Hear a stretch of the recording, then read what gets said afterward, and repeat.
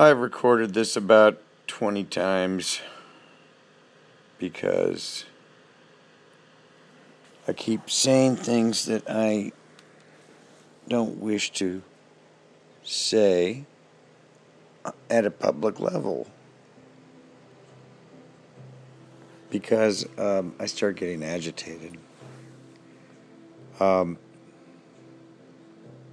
I see that Glenn Evans, founder of iphoneography.com, has pulled out of the Macworld event a day-long thing devoted to iPhoneography. And this is awful because Glenn is the man who founded iphoneography.com, brought the term to the world and the movement. I came along a year later, and I'm ancient now, but he was a year ahead of all of us.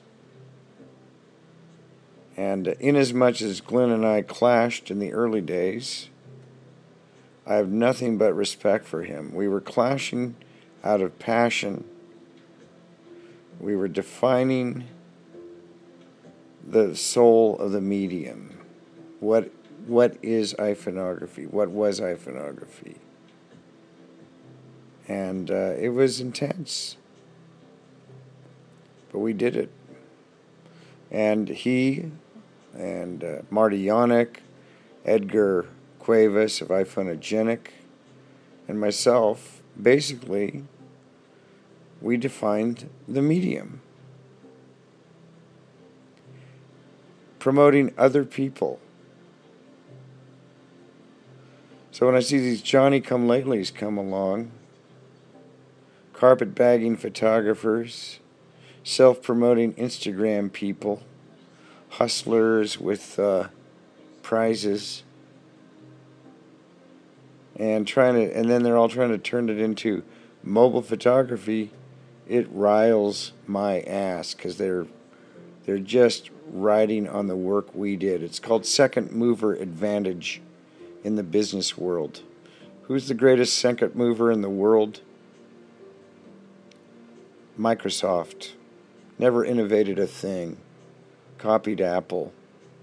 So, it's a matter of vision, aesthetic principles, and, and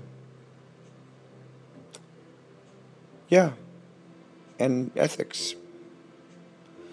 On the blog level in the iPhonic world, there's very little vision. The four of us basically are it. Everybody else is kind of a copycat and writing on our on the work we did. These mobile photographers, I question their motives. I have no idea why they want it to be photography. Maybe because they can't app a picture, and they think if they call themselves a mobile photographer with an iPhone, it'll mean something. No, it just means you're a guy with an iPhone who can't app a picture, but you have a Twitter account or an Instagram account.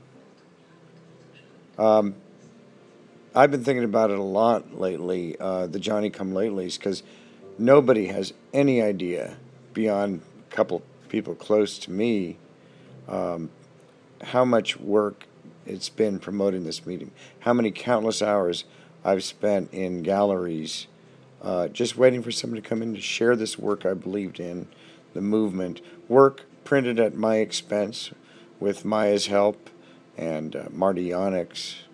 And I know Glenn, too. I mean, no material reward for years, and I don't think he gets one now. I mean, maybe the site pays for itself with the ads, but, we did this out of passion.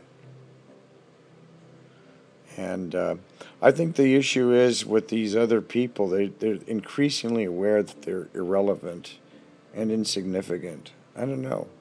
But it does bother me that Glenn is not going to be at Macworld. I was looking forward to meeting him, and he should be there because he is the one that started it.